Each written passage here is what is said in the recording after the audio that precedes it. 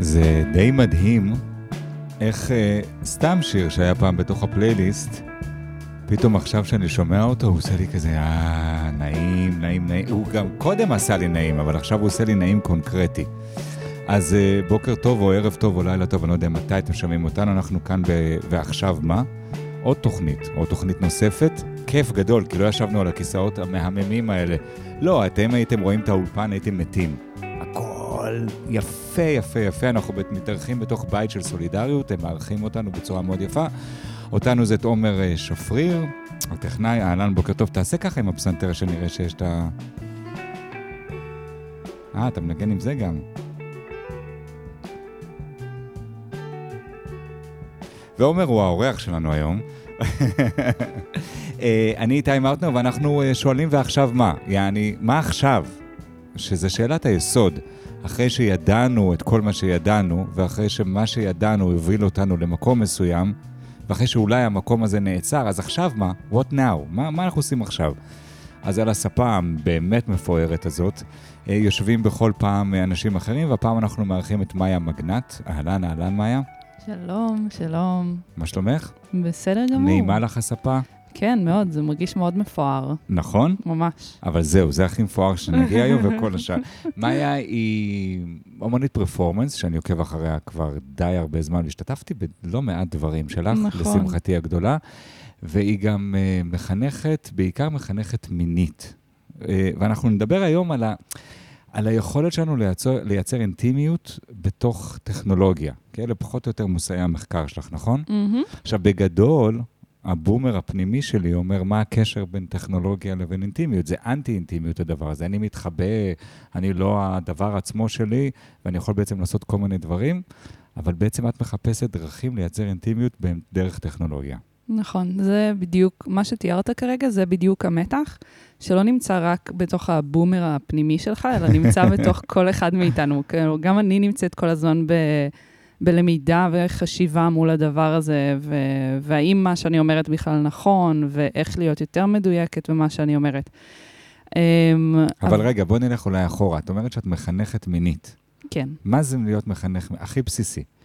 אז אני לא מחנכת מינית by the book. את לא הוא שבא אליי בכיתה ו' כשהייתי ילד והתבייש בצורה בלתי רגילה לדבר איתי. באמת? שלך התבייש? מה זה התבייש? וואו. אני התביישתי יותר עבורו. אגב, בזה גם נגמר החינוך המיני שלי פחות או יותר בכיתה ו', ואחרי זה הלכתי למקורות יותי דבר, שנקראים פורנו ואחים גדולים של החברים שלי, ובגלל זה אני בר סמכה בכל הנושא הזה, ומבין לעומק את זה. בסדר, זה עדיין מצב יותר טוב מאשר רוב בני הנוער היום, אני חושבת, למרות שיש לנו עכשיו חוק חדש לחינוך מיני חובה בבתי הספר. וואו. כן, יצא ממש עכשיו, אז בתקווה זה הולך לעשות איזושהי רפורמה במערכת החינוך, שתתחיל כבר משנה הבאה. רגע, זה אחד הדברים הכי חשובים שאפשר לדבר עליהם, באמת. נכון. היעדר חינוך מיני, ומה זה אומר חוק חינוך מיני חובה? יצא עכשיו תקנה שאומרת שהולך להיות חינוך מיני חובה בבתי הספר מא' עד י"ב. סבבה, אבל אם ילמדו מיניות כמו שמלמדים את הבת שלי חשבון או היסטוריה, אנחנו במצב קשה. זאת אומרת, הם עכשיו עובדים על... יש בתוך מערכת החינוך את שפי, את אגף הייעוצי בתוך מערכת החינוך, שהם אחראים גם על כל הנושא של מיניות, והם עבדו בשנים האחרונות כדי לעשות תוכנית שלמה של חינוך מיני, ועכשיו מתחילים ליישם אותה. מי שיעבירו את התוכנית הזאת בפועל, אני חושבת, הם המורות והמורים, שלהם, המורות והמורים של הילדים שלנו. כן, או היועצות. וואי, אני צריכה לא משנה. להסתכל על זה, אם זה המורות או היועצות. אבל כן, קודם כל, עדיף לדבר על זה מאשר לא לדבר על זה. גם אם זה יהיה איזושהי יריית פתיחה שאחר כך בבית ההורים יוכלו להמשיך לעסוק בנושאים האלה, זה עדיין טוב לפתוח את זה ולדבר על זה גם בתוך בית ספר. אבל ההורים לא ממשיכים, טוב, זה לא בדיוק הנושא שלנו לגמרי היום, אבל ההורים לא ממשיכים. נכון. גם כשאני, אתה יודע, שואל חברים שלי אחרי איינפות ומקרים קשים של אונס קבוצתי והתנהגות מינית מזעזעת, וכמובן לא צריך ללכת אל הדברים הקיצוניים, אני אומר, נו, דיברת עם הילדים שלך? כאילו, לא, מה פתאום? למה? כי מעולם לא דיברו איתם על זה, אין להם בכלל את הכלים לדבר. לגמרי. ההורים מאוד מפחדים לדבר על הנושא הזה עם הילדים שלהם, לא יודעים בדיוק איך, הם אומרים, איתנו לא דיברו על זה, אז אנחנו לא יודעים, ואם אנחנו נדבר, אולי אנחנו נקלקל משהו. וגם פדיחות, וגם וזה עזוב. גם איך אנחנו בכלל נפתח את זה מולם. כן. אבל יש המון מחקרים שמראים שככל שההורים מדברים על זה יותר עם הילדים שלהם, זה יותר טוב. זאת אומרת, גם אם זה מביך, אפשר תמיד להגיד, גם אותי זה מביך. גם אני לא בדיוק יודע איך לפתוח את השיחה הזאת איתך, אבל אני יודע שזה חשוב, ואני רוצה לדבר איתך על זה. אז זאת אומרת, טוב לדבר, גם אם אנחנו לא בטוחים איך לעשות את זה. כן, פתחת פה עוד נושא. טוב, אנחנו פשוט נשאר פה יומיים, בסדר מה? אבל פתחת פה עוד נושא שזה נקרא ה-leveling של הורה מול ילד. הרי הורה באיזושהי הבנה שהיא חצי מוזרה, הוא מקור סמכות, שזה מובן. אבל כן. אז אם אני מקור סמכות, אני יודע. אם אני יודע, אני לא יכול להגיד לך אני מובך. נכון. אני יכול להגיד לך אני לא יודע.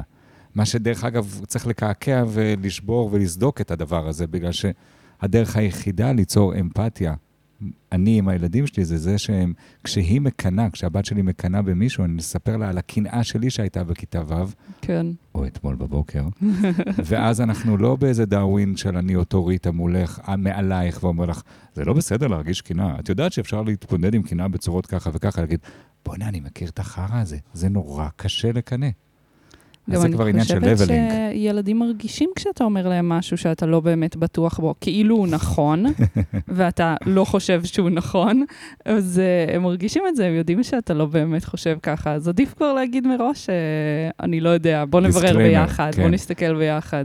אוקיי, אז זה דבר אחד. אנחנו מקווים מאוד שזה יקרה, ושזה יקרה טוב והכל. נכון. אבל כשאת מחנכת מינית, זה מכיוון אחר. נכון. אז קודם כל, אני למדתי חינוך מיני, כאילו אני מחנכת מינית מוסמכת, מה שנקרא, למדתי בדלת פתוחה ובמידע מין על מין.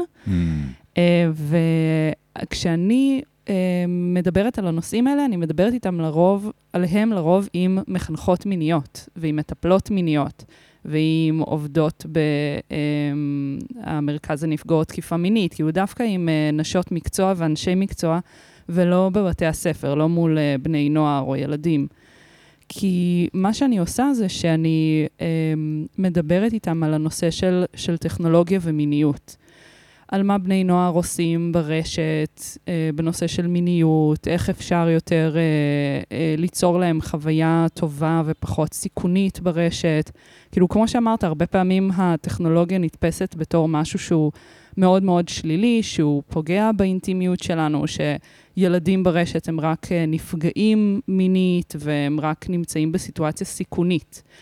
אז איזושהי גישה שקוראים לה גישה של הרפתקנות, זאת אומרת, להסתכל על המיניות ברשת לא רק בתור סיכון, כמו שמסתכלים על אלכוהול, כמו שמסתכלים על סמים, אלא להסתכל על זה בתור הרפתקה. זאת אומרת, איזושהי פעילות, איזושהי חוויה, שהתוצאה שלה היא לא ידועה.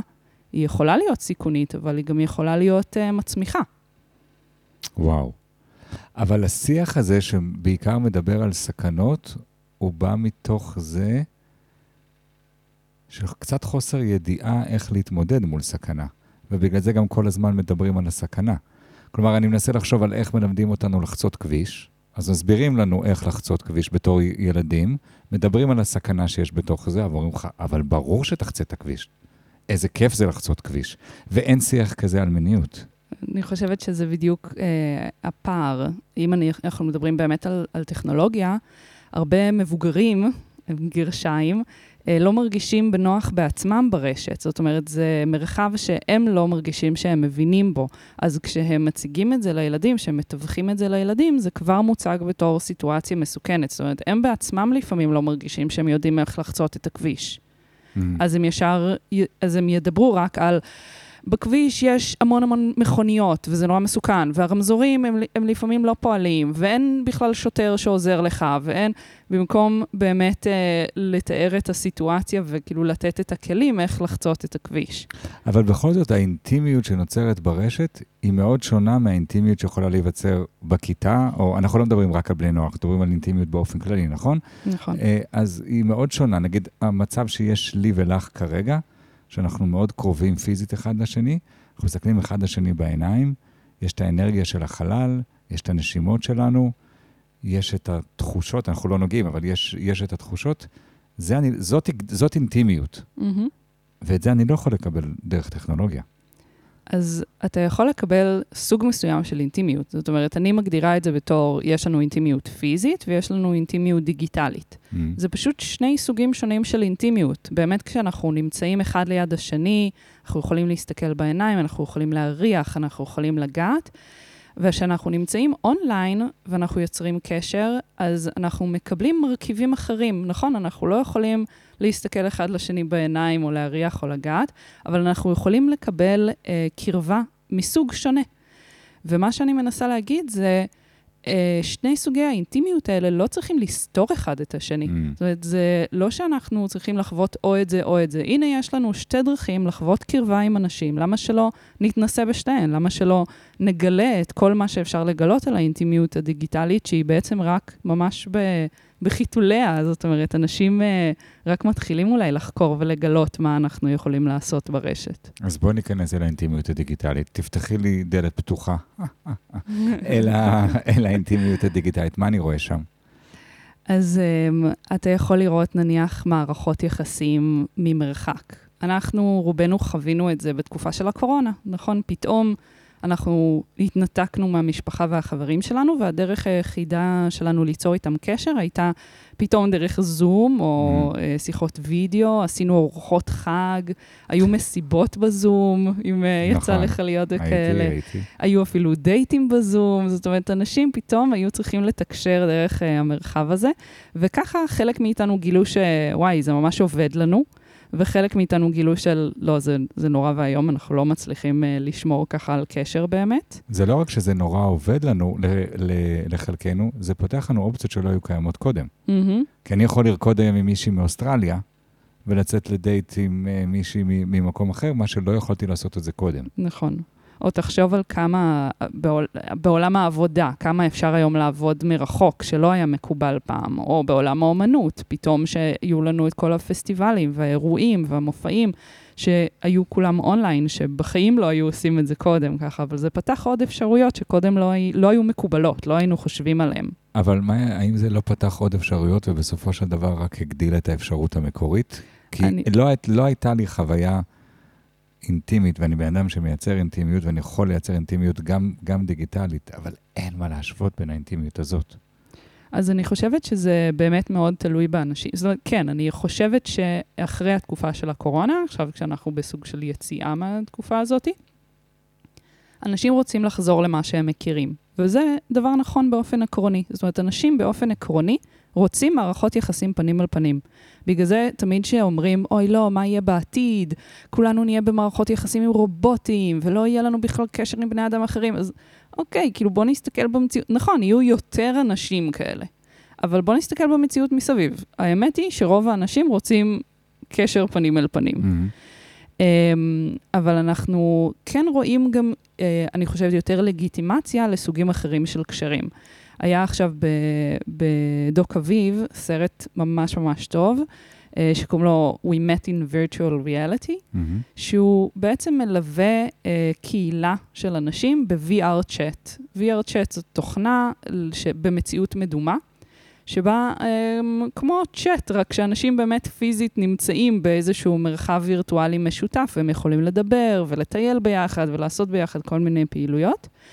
ובתקופת הקורונה היוצר בעצם מלווה את האנשים בסרט, את הקהילה הזאת, ומתעד אותם בתוך העולם של המציאות המדומה, עם מצלמה במציאות מדומה, כאילו. ואנחנו רואים שם את כל מערכות היחסים שלהם שנוצרות. יש שם זוגיות וקשרים, והם עושים שיעורי יוגה ושיעורי ריקוד ושיעורי שפת הסימנים ומסיבות ומפגשים וטיולים. ואיזושהי קהילה קטנה שבעצם עזרה אחד לשני בתקופה של הקורונה לשרוד את התקופה הזאת. כמובן שלא כל מה שקורה במציאות המדומה הוא כל כך אופטימי, אבל זה נחמד לקבל הצצה לתוך, הנה, זה יכול לעבוד. זאת אומרת, דווקא הסיטואציה שבה אנשים הם מאחורי מסך, מאפשרת להם לפעמים להיפתח, להשתחרר, להיות יותר פתוחים לקרבה, מאשר אם הם היו פנים אל פנים. זה קשור לאנשים שיש להם יותר מורכבות לעשות את הדברים האלה? כי נגיד בשיחת הכנה שלנו גם דיברנו על כל מיני דוגמאות כאלה, ובעיקר אתה מוצא את החיפוש אחר האינטימיות הדיגיטלית או הרשתית אצל אלה שיותר מסובך להם, או מורכב להם, או מפדח אותם, או מביך אותם, או לא נעים להם לעשות את האינטימיות הסטנדרטית, האולד סקולית. אני חושבת שזה בהחלט כלי שהוא עוזר מאוד לאנשים שיש להם בעיה חברתית, חרדה חברתית, שיותר קשה להם אולי להתחיל שיחה פנים אל פנים. לא רק כמובן, אבל כן, לפי מה שאני מזהה, צריך להיות בן אדם שזה בכלל קורץ לו. נניח בן אדם שאוהב להתכתב. לא כל האנשים אוהבים להתכתב. אני, עם שני החברים הכי טובים שלי, אני מתכתבת איתם כל היום. זאת אומרת, הם נמצאים איתי בכיס, בפלאפון שלי, וזאת הרשת ביטחון שלי. הם שני חברים אמיתיים? כן, שני חברים אמיתיים. לא הבן זוג שלך? נכון. שחיים בארץ? אחד חי בארצות הברית ואחת חיה בארץ. ואת מתכתבת איתם? כן. מהרגע, כאילו, בוקר שאני קמה, אני כותבת בוקר טוב, כשהוא קם בארצות הברית, אני כותבת לו בוקר טוב, וכל היום אנחנו בעצם מלווים אחד את השני במה שאנחנו עושים במהלך היום. אז לי זה מתאים, כי אני אוהבת את סוג התקשורת הזאת, ובשבילי סוג התקשורת הזאת היא עוד איכות נוספת של אינטימיות, כן? אני לא יכולה להסתובב עם בן אדם בכיס שלי כל היום, כאילו אני לא יהיה אף אחד שילך איתי יד ביד כל היום. כן. וזה מאפשר לי את זה. וואו. אז כמו הסוג הזה של המערכת יחסים, אז יש לנו נניח ASMR. אתה מכיר את הז'אנר הזה? זה כל הלחישות האלה. כל הלחישושים. כן. אוי, זה פורמט קלאסי ל-ASMR. לגמרי. כן. אז לחשושים, רכשושים, כאלה דפיקות קטנות, כל מיני דברים כאלה. שהמטרה של זה היא לעשות מין גירוי... תחושה נעימה. כן, זה עושה... דרך אוזניים, נכון. כאילו דרך השמע שלנו. נכון, וזאת קהילה, זה דבר ענק ביוטיוב. יש כל כך הרבה סרטונים של אנשים שעושים את זה, מאנשים שבאמת נוגעים בכל מיני חומרים, או מסדרים, או פשוט נשים שמקישות עם הציפורניים שלהם על כל מיני דברים. ועד אנשים שממש יוצרים דמויות. זאת אומרת, בתור דמות הם משחקים איזושהי סיטואציה, כשאתה צופה, אתה כאילו הצד השני בסיטואציה, ומדברים אליך. אז נניח... תני לי דמות כזאת. אז נניח יש סרטון שאני מכירה של, אני הבן זוג שלך, את חולה, ואני מטפל בך. זה כזה, היי, איך את מרגישה? את רוצה שאני אביא לך מדרום? הכל בסדר, את יכולה ללכת לישון. זה ככה, שעה שלמה. ואנשים גם מקבלים מזה את הסיפוק התחושתי של הרכשוש, אבל גם הם מקבלים מזה קשר אינטימי. זאת אומרת... כלומר, אם אני שוכב לבד בבית, ובת הזוג שלי לא נמצאת, ואין לי למי להתלונן, כי זה מה שאנחנו עושים בדרך כלל, נכנס ליוטיוב, לוחץ על המטפלת. כן, ASMR, boyfriend experience. וואו. וחווה איזה סוג של קשר עם הבן אדם הזה. עכשיו, מה מרתק בסוג המערכת היחסים הזאת, שבעצם היא חד צדדית. נכון. זאת אומרת, אני מרגיש המון, יכול להיות שזה מישהו שאני עוקב אחריו כבר מלא זמן, ואני מכיר אותו, וראיתי את הסרטונים שלו, ואני יודע עליו מלא דברים. הוא לא מכיר אותי בכלל. זה מערכת יחסים פרסוציאלית, מה שנקרא. אז שוב, לכאורה היית אומר, וואי, זה שלילי, יש לזה מימד נורא אשלייתי. אני אכפת לי מהבן אדם, הוא לא אכפת לו ממני. אבל אנשים מקבלים כל כך הרבה ביטחון וחוזק ומשמעות מהקשר הזה, שוואלה, כאילו, כן, זה גם סוג של קשר, כאילו, זאת גם סוג של אינטימיות. בוא לא נשפוט אותה. נכון, היא לא אותו דבר כמו אינטימיות הדדית, שאנחנו מכירים, של החברים שלנו, של המשפחה שלנו, אבל זו גם סוג של אינטימיות. זה גם יכול להביא לאנשים נחמה ועזרה וקרבה מסוימת. אבל השתמש במונח אשליה. יכול גם לטעון שבמערכות יחסים נורמטיביות יש גם מימד של אשליה. לגמרי.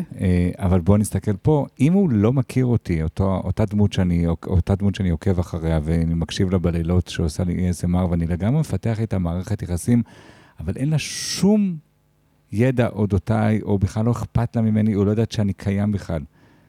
יש בזה ממד אשלייתי גבוה יותר ועמוק יותר וגם גדול יותר. אין בזה איזשהו...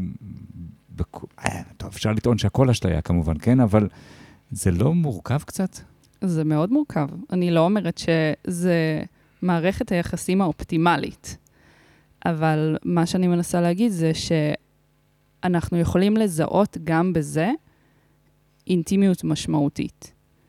שאיך אנחנו מגדירים אינטימיות משמעותית? במה שזה עושה לי?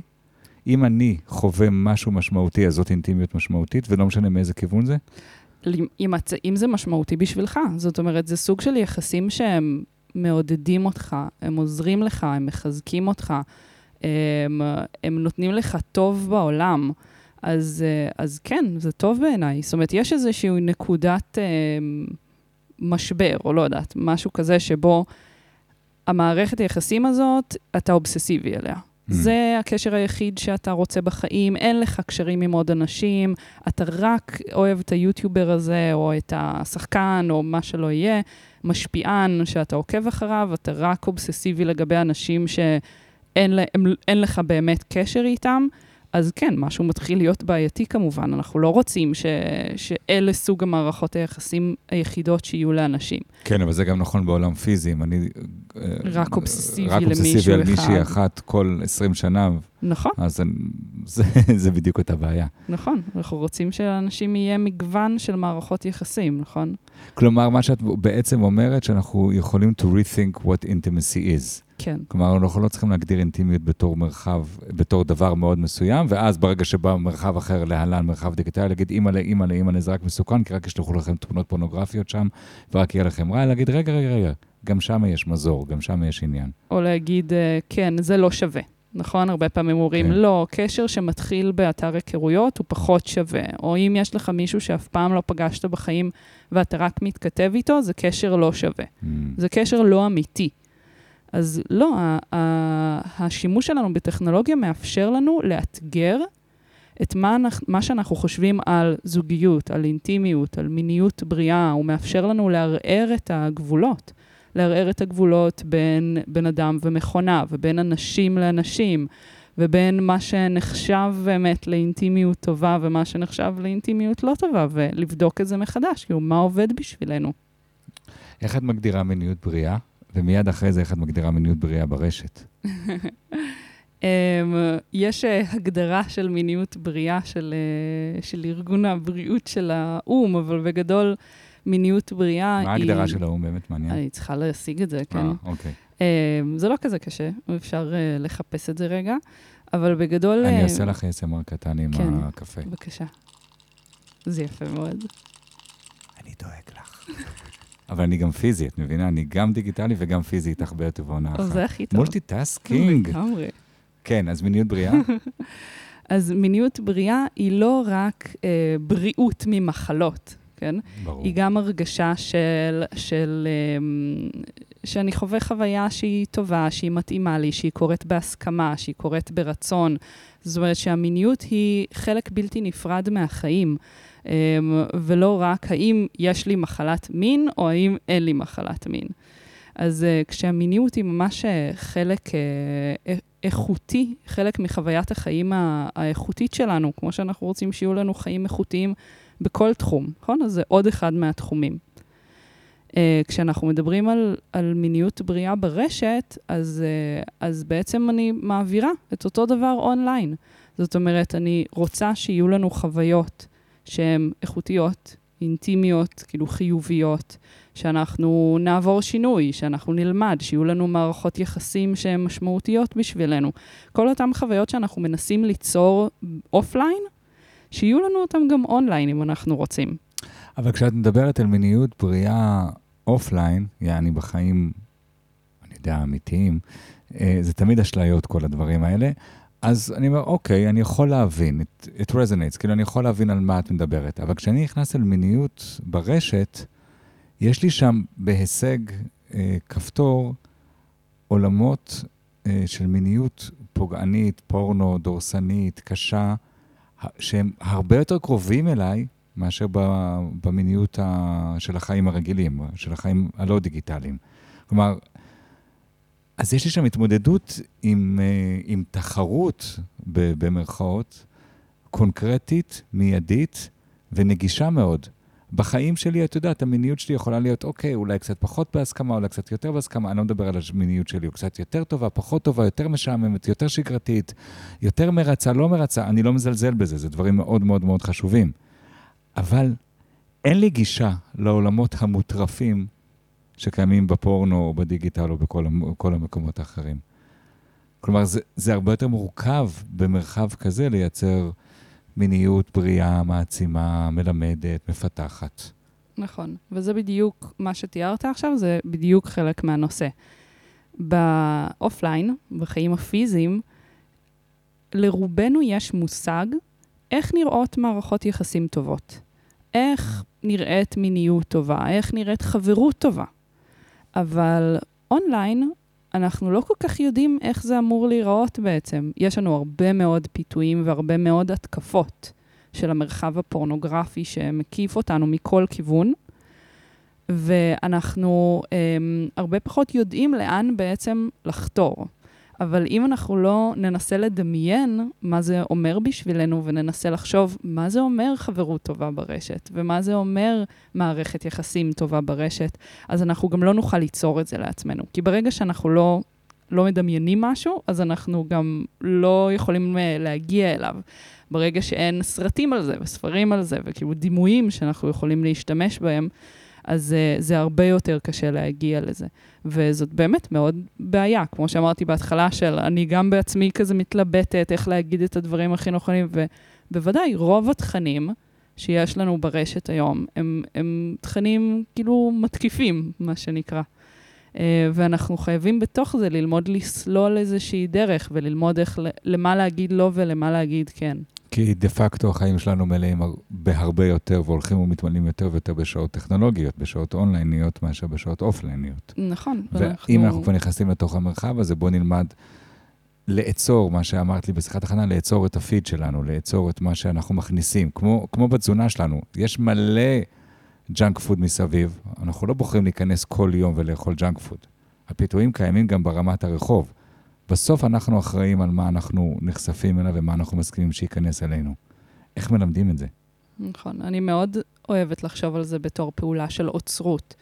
זאת אומרת, לי יש את לא יודעת, גלריה הקטנה שלי, זה הפלאפון שלי, ואני יכולה להחליט איזה תוכן אני רוצה לראות שם. אני יכולה להחליט אחרי מי אני עוקבת, ואם יש בן אדם כלשהו שלראות אותו עושה לי רע, וגורם לי להשוות את עצמי עליו כל הזמן, אז אולי אני אחליט לא לעקוב אחריו, כי שום דבר רע לא יקרה עם הדבר הזה. וכן, יש לנו אחריות ליצור ולעצור את הפיד שלנו בצורה שהיא תחזק אותנו. בעיניי, בצורה שאנחנו נראה אנשים שמקדמים אותנו ומלמדים אותנו ומעניין אותנו לראות אותם, והם לא רק מורידים אותנו או גורמים לנו לחשוב כמה אנחנו שמנים ולא יפים ולא מוצלחים אז יש לנו כוח שם שאני חושבת שלא תמיד כולם מנצלים אותו. אני מנסה לחשוב על מקומות של, אני לא יודע אם זה אפילו הרס עצמי, שרוצה את המקום הזה של ההשוואה, שמבקש את המקום הזה בתוך תוכך, לא כלפי חוץ, כאילו אתה לא אפילו בדרך כלל אנחנו לא מודעים על הדבר הזה, שמבקש את המקום הזה של להיות טיפה להרגיש לא טוב, טיפה להרגיש לא בסדר, כי להרגיש לא בסדר, בשיחת הכנה סיפרת לי שעבדת באתר שנקרא For Girls, אתר ישראלי של נערות, ששואלות שאלות לגבי מיניות והחיים בכלל, עוד שנייה נדבר על זה, ואחת התחושות הכי בסיסיות שם זה, האם אני בסדר? אנחנו מחונכים להיות במודלינג שאנחנו לא בסדר. אז איך משנים דיסקורס כזה? אז נניח באתר For Girls, שזה באמת אתר, זה אתר שקיים המון שנים, אתר ישראלי לנערות, בו הנערות בעצם יוצרות את כל התכנים, הן כותבות כתבות, ויש בלוגים, ויש פוסטים ושאלות, ויש גם תשובות מיועצות שאפשר לשלוח עליהן שאלות. אווירת מעריב לנוער של פעם הבנים והבנות? כן, מין מעריב לנוער. חשבתי על הילד שיושב לידי בכיתה, אם אני בהיריון? כן. כזה? אוקיי. ישבתי על בן דוד שלי, אם אני בהיריון. באמת יש כאלה עדיין? כן, כן. וואו. 100%. והרבה מהעבודה שלי הייתה בעצם כל יום לקרוא את כל השאלות ואת כל הפוסטים שהבנות כותבות לאתר. אז קיבלתי מין שיקוף כזה של על מה בנות חושבות, מה מעניין אותם, מה מטריד אותם. ובגיל הזה באמת בני נוער בכלל הם נורא מרוכזים כמובן בסביבה שלהם, ומה חושבים עליי, ומדמיינים כל הזמן שמסתכלים עליהם ושופטים אותם. אז הרבה מזה יוצא ברשת באמת עם הבקשה הזאת, האם אני נורמלי, האם אני בסדר, מה אפשר לעשות, האם אני כמו האחרים, או שמשהו בי הוא מוזר או לא טוב. והאתר הזה בעצם מספק שני מענים, שאחד זה הבנות עונות לעצמן, זאת אומרת, הן יכולות לכתוב לעצמן בתגובות, לענות אחת לשנייה וליצור ככה קשרים. והשני זה המענה של נשות המקצוע באתר, זאת אומרת, נשים, מבוגרות, כל אחת במקצוע שלה, דיאטנית, מחנכת למיניות, שעונות לשאלות של בנות, וככה הן גם עושות מודלינג, לא רק למי ששלחה את השאלה, אלא לכל הנערות ששואלות את עצמם. שמסתכלות על זה, כן. כן, את אותה שאלה. ומה יוצא מזה? את רואה איזשהו שינוי לאורך הזמן שעבדת שם? את רואה איזשהו שינוי, איזושהי מגמה אחרת? או שזה מין vicious circle כזה שחוזר על עצמו? לא, זאת אומרת, זה כמו לשאול האם בני נוער משתנים. זאת אומרת, כן, אולי השאלות קצת משתנות, אבל בסופו של דבר הדאגות של בני נוער הם אותן דאגות. כולם יהיו מודאגים אם הם נורמליים או לא נורמליים, וכולם יהיו מודאגים אם מחבבים אותם או לא מחבבים אותם, ועל המקום שלהם בחברה. זה רק השאלה של הסביבה, האם הסביבה שלהם היא תומכת בשביל לשאול את השאלות עליהם, ולקבל עליהן תשובות שהן מחזקות. ואני חושבת שזה מרחב שברובו סיפק את הדבר הזה. ובגלל שהוא היה אונליין, אז הוא נתן לבנות האלה אפשרות לשאול דברים שהם לא היו מעזות לשאול אופליין.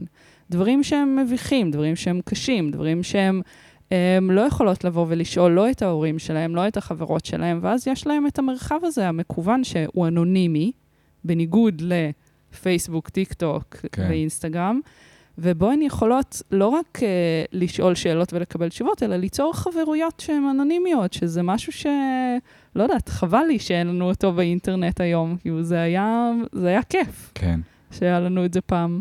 את בתור נערה, החוויה האישית שלך, הייתה חוויה שתומכת בשאלות יסוד האלה?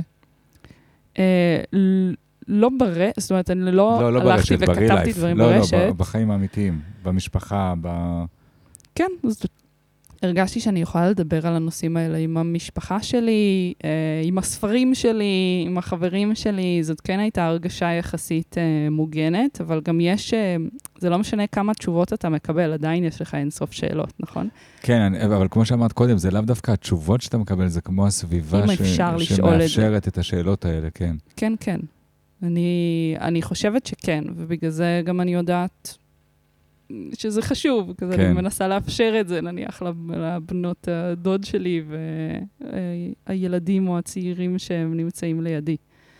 אז אם אנחנו ממשיכים את המסע באינטימיות הרשתית, והיינו כמו זוג החברים שאת מתכתבת איתם, שזה סוג מסוים של אינטימיות, והיינו ב-ASMR, וביכולת שלה לייצר אינטימיות אולי חד צדדית בתוך העניין הזה, בוא נעמיק לעוד מקומות. אז גם דיברנו על מערכות יחסים וירטואליות, נניח דרך כמו VR צ'אט, כאילו ממש מערכת יחסים שאני יכול להיות בה בזוגיות או בחברות עם אדם אחר.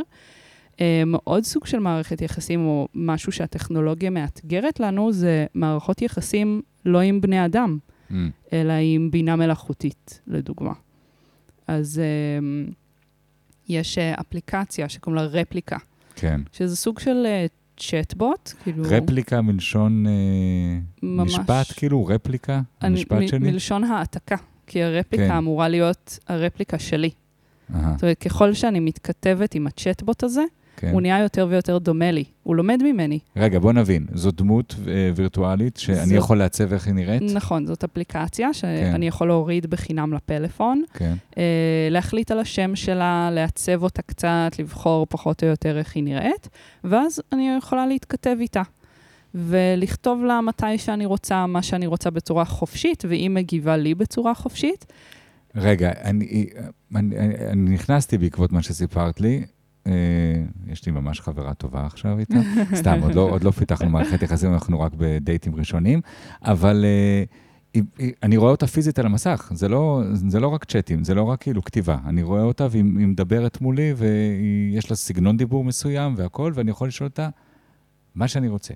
כן, האמת שאולי ראית גרסה יותר מתקדמת מזאת שאני דיברתי איתה, כי כשאני התכתבתי איתה זה היה ממש, כן היה אפשר לראות את הדמות שלה, אבל זה רק טקסטואלי. אוקיי, לא, שלי זה ממש וכל הסיפור. אז הנה, זה עוד יותר מתקדם ועוד יותר משתדרג עם הזמן, אבל כן, בעיקרון אתה רואה את הדמות הזאת, ואתה יכול להתכתב איתה, לשאול אותה שאלות, אתה יכול אפילו לעשות איתה, לדמיין איתה כל מיני סיטואציות. כמו מה? יש מצב מסוים שזה כמו מצב סיפור, מצב רול-פליי, ואז אפשר לתאר, כזה, אני מלטף אותך, ואז היא תכתוב איך היא מגיבה לזה, או אנחנו יוצאים לעשות פיקניק, ואז היא תשחק איתך את המשחק הזה, כאילו אתם יוצאים לעשות פיקניק עכשיו, ומה אתם עושים. ואנשים, בעצם היוצרים של הרפליקה, אומרים שמשתמשים בזה בערך 7 מיליון אנשים ברחבי העולם בתוכנה הזאת, שחלק מהם משתמשים בזה לצחוק, וחלק מהם מתייחסים אליה כמו מין חברה כזאת, שמדי פעם אפשר להתכתב איתה, וחלק ממש יוצרים איתה זוגיות. זאת אומרת, בקבוצות של המשתמשי רפליקה בפייסבוק, אז הם ממש מתכתבים אחד עם השני ומתייעצים אחד עם השני על איך ליצור את מערכת היחסים איתה, ומה לעשות אם היא עונה ככה, ומה לעשות אם היא עונה ככה, ומשתפים. כל יום פחות או יותר עולה פוסט של מישהו ששואל, הוא אומר, אני חושב שהתאהבתי ברפליקה שלי. מה, זה בסדר, זה נורמלי, מה לעשות? זה בסדר וזה נורמלי בעינייך? אני חושבת שזה, שוב, זה תלוי זה תלוי בבן אדם. אני לא מדבר על אובסס, שהוא מנתק קשרים עם כל העולם. כן, ברגע שזאת מערכת יחסים... אם אני לא יכול לדבר איתך, אני עם רפליקה כרגע, אין לי... ברגע שזאת מערכת יחסים שהיא לא בלעדית, שהיא בנוסף על מערכות יחסים עם אנשים פיזיים, אז בעיניי כן, כל דבר אתה יודע, החיים הם קשים. כן. אז כל דבר שעוזר לאנשים להרגיש קצת פחות בודדים, קצת שיש להם יותר עזרה, שיש להם יותר נחמה, אז למה לא? זה לא פוגע באף אחד. אני אגיד לך למה לא. בגלל שרפליקה, כאילו, מה זה למה לא? בכיף, כאילו, כל אחד סבבה. אבל רפליקה שלומדת להיות יותר ויותר אני, כי ככה היא מתוכנתת, ולומדת יותר ויותר להכיר, אם אני אומר, let's hear some music, אז היא תנגן את השיר שאני הכי אוהב, כי לימדתי אותה קודם את הדבר הזה, ואם אנחנו נגיד, let's go for a walk, אז אנחנו כבר, היא תדע ש-I like hiking, אז היא תיקח אותי בדמיון לכל מיני מקומות. היא לא תעשה את הדבר אולי הכי משמעותי שקיים במערכות יחסים פיזיות, וזה לאתגר אותי. כלומר, היא לא תכניס אותי בעצם ההגדרה שלה, בעצם המהות שלה, אפילו המהות המסחרית שלה, היא לא תעשה את מה שאנחנו אמורים לצמוח ממנו, וזה קונפליקט. היא תסכים איתי כל הזמן.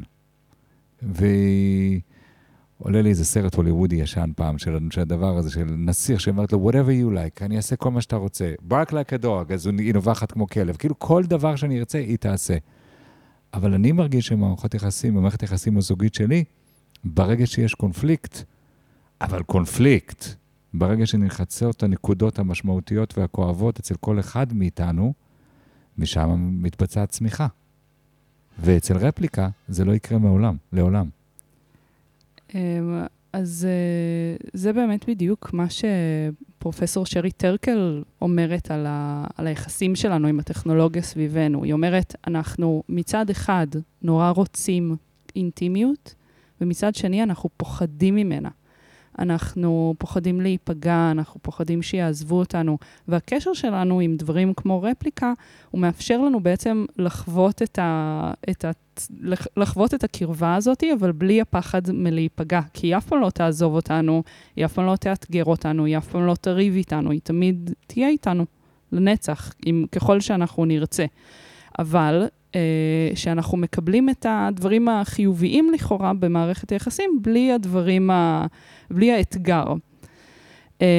והיוצרת של רפליקה אומרת לגבי זה, שואלים אותה כזה, זה לא מדאיג אותך שאנשים יוצרים קשר איתה ולא עם אנשים אחרים, והיא אומרת, כן, יש בזה משהו מדאיג, אבל מה שאני מקווה זה שאנשים ישתמשו ברפליקה כדי ללמוד איך ליצור מערכות יחסים עם אנשים. זאת אומרת, הם ייפתחו איתה, ילמדו לדבר איתה, ואז ייקחו את זה אחר כך למערכות יחסים אנושיות. אבל במערכת יחסים האנושית לא תהיה מישהי שתסכים עם כל מה שאני אומר, אלא מישהי שבעצם תאתגר אותי. ואז, מה זה משנה שלמדתי סבבה עם רפליקה? כי לא היה לי אתגור, לא היה לי שום דבר מורכב. כל דבר שאמרתי, היא הסכימה איתי. כל פעם שרציתי, היא הייתה ערה. כל פעם, הסיפור הנורא מרכזי במערכות יחסים שאומרים, אתה לוקח אותי כמובן מאליו. נכון? אני מובן, שגרה, כל הדבר הזה. לא קיים אצל רפליקה. היא לא, היא לגמרי מובנת מאליה, ואין על זה עוררין בכלל. אז לא רק שזה לא מלמד אותי, בעיניי, בתפיסה שלי לגבי איך להכניס את האנרגיה הזאת, את המערכת היחסים הפיזית שלי, זה אפילו הורס את מערכת היחסים הפיזית. זה קצת כמו הטענה על פורנו, שאומרת, אם אני רואה את הביצועים האלה והאלה, ואת כל מה שקורה שם, ואחרי זה אני בא אל חדר המיטות שלי, יש לי גרסה נורא חיוורת של המציאות. כלומר, המציאות עצמה היא הרבה יותר חיוורת והרבה יותר משעממת, אז אני מעדיף להיות עם הרפליקה או בפורנו או בעולמות VR, כי ביום-יום זה הרבה יותר קשה. אז יש פה באמת דילמה כזאת של האם אנחנו מעודדים אנשים כמה שיותר לפרוץ את לא יודעת, כלא שלהם ולצאת מחוצה וכן להתמודד עם הקושי וליצור קשרים עם אנשים. ואנחנו רואים שהאנשים האלה שיוצרים קשרים כאלה חזקים עם הרפליקה, או עם כל מיני דברים אחרים דומים, זה אנשים שיש להם צורך שלא מקבל מענה. בין אם זה אנשים שאין להם זוגיות, וכנראה הם מתקשים למצוא זוגיות, או אנשים שהיו בזוגיות ארוכה, והם לא רוצים יותר, הם לא רוצים כרגע, או לא מסוגלים כרגע ליצור קשר עם בן אדם אחר.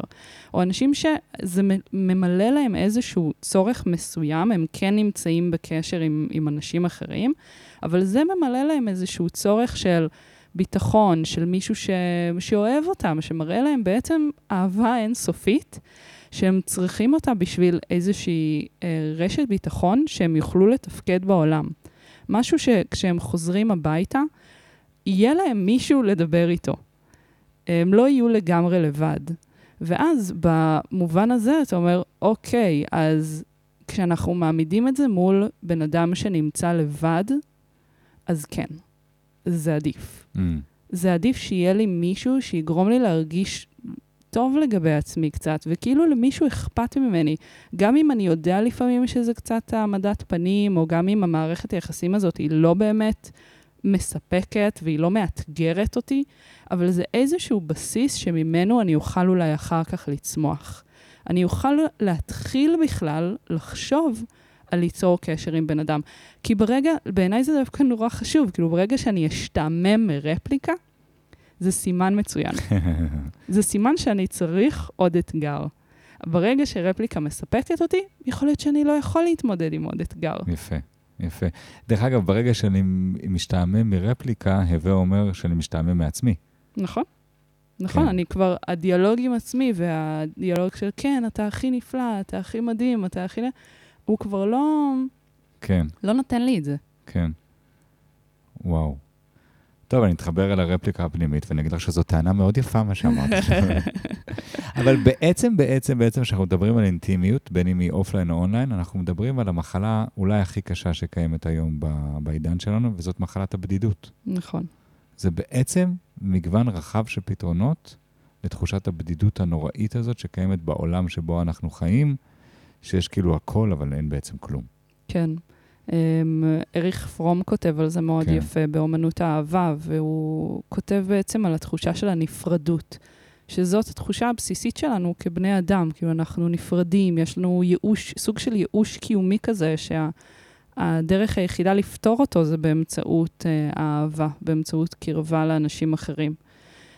ואנחנו באמת רואים איך יש יותר ויותר אנשים היום שמרגישים בדידות, שהבדידות מעיקה עליהם, ואז, כמו שאמרתי קודם, מה ששרי טרקל אומרת, שהם מאוד רוצים קשר, אבל הם גם פוחדים מההשלכות שלו. והרבה פעמים הטכנולוגיה נכנסת לשם, כי היא מספקת לנו כן סוג של קשר, אבל יותר, שאפשר יותר לנהל אותו. נניח אנחנו מתכתבים בוואטסאפ, אז אני יכולה לערוך את עצמי, אז הרבה פחות מביך. אז אני יכולה לחשוב קודם על מה אני כותבת, ואני יכולה לנסח את זה. אז למה כל כך הרבה צעירים קשה להם לדבר בטלפון היום? או יותר קל להתכתב מאשר לנהל שיחה פנים אל פנים, או לנהל שיחה בטלפון. כי כשאני מתכתב, אני יכול לערוך את מה שאני אומר, אני יכול לחשוב שנייה על מה שאני אומר, ואז זה מאפשר לי לעשות את השיחה הזאת ביותר נוחות. אז הטכנולוגיה בעצם נכנסת למקום הזה שהיא מאפשרת לנו לחוות את האינטימיות עם יותר ריכוך של הפגיעה ושל הקושי. האם זה טוב, האם זה רע, האם אנחנו צריכים ללמוד איך להתגבר על הקושי ולחוות אותו בכל זאת, ולא לתת לעצמנו את הכלים האלה לריכוך. אני לא יודעת. זה סוג של קביים בעצם. כן. כן. טוב, מעניין מאוד מאוד מאוד. קחי אותי ממש בדקות האחרונות שיש לנו אל הפרפורמנס שלך בתור אומנית, ואיך הוא קשור אל האינטימיות ואל הדיגיטליות. תבחרי דוגמה אחת או שתיים שבא לך לדבר עליה.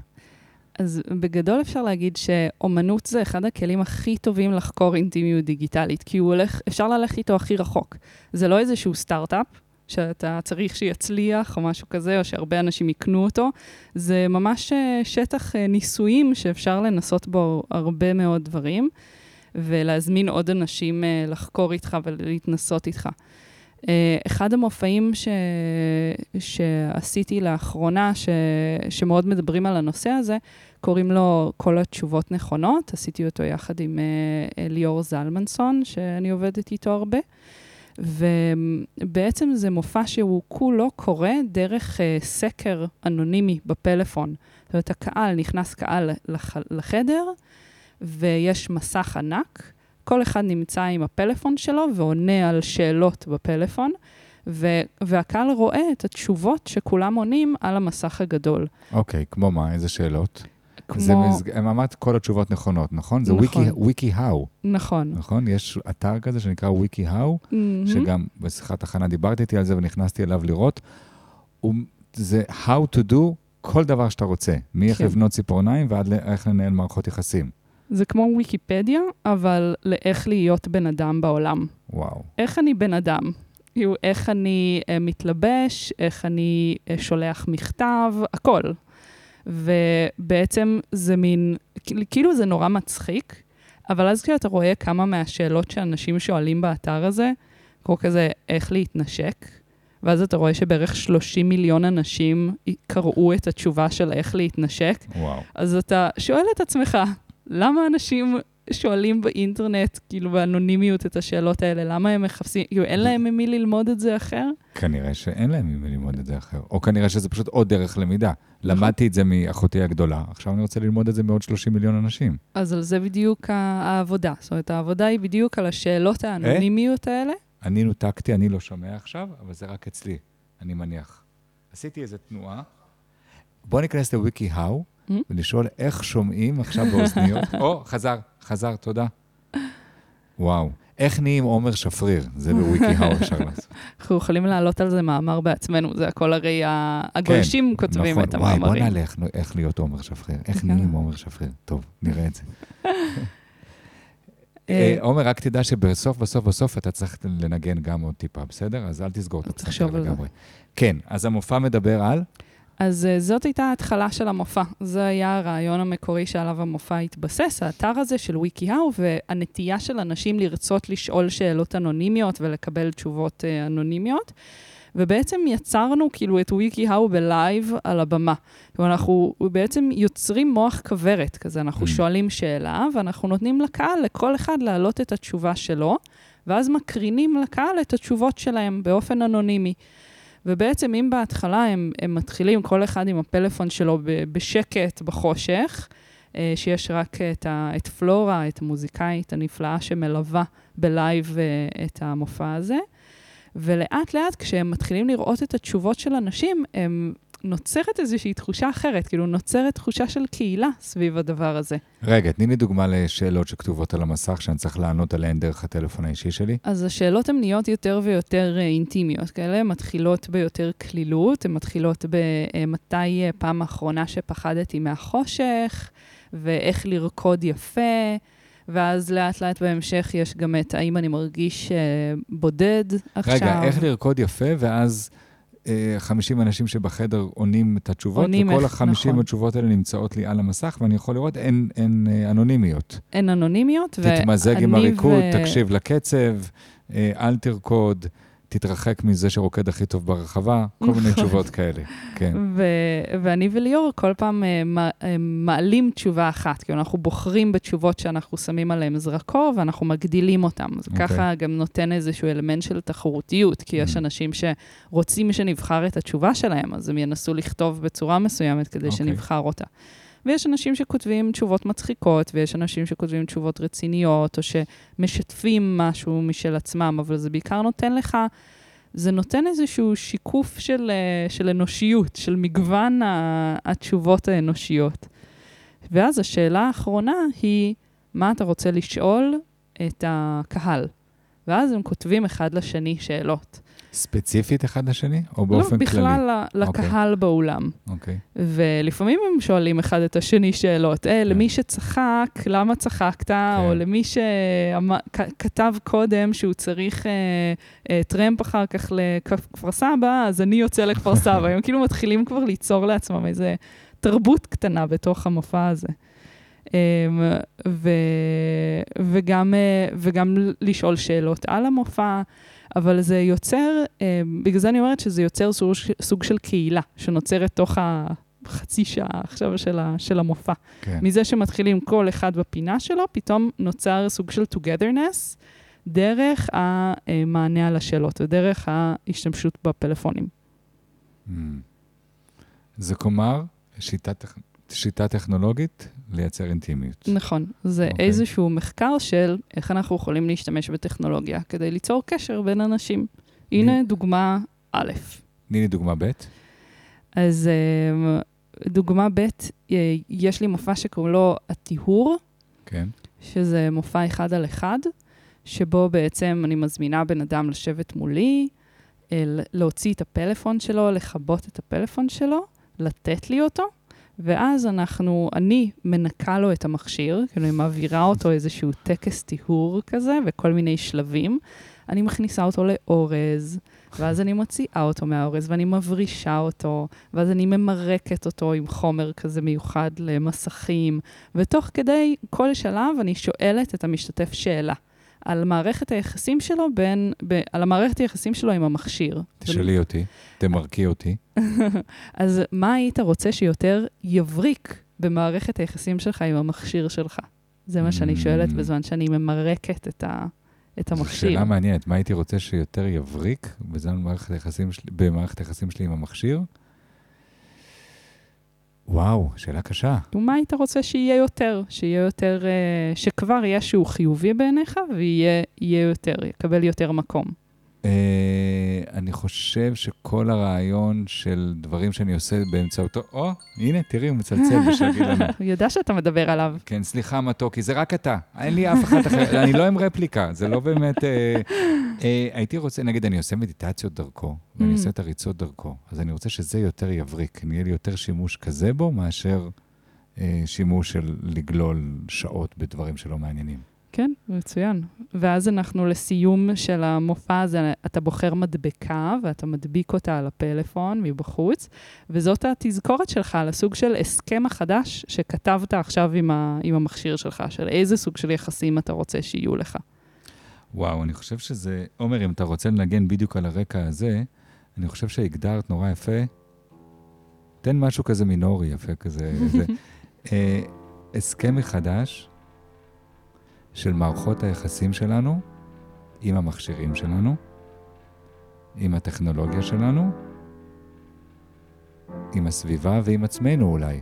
אני חושב שעל זה את מדברת. To redefine it. כן. להגיד, רגע, יש מערכת יחסים טכנולוגית, יש מערכת יחסים וירטואלית, בוא נעצור אותה, בואו נבליט את מה שאנחנו רוצים שיבריק.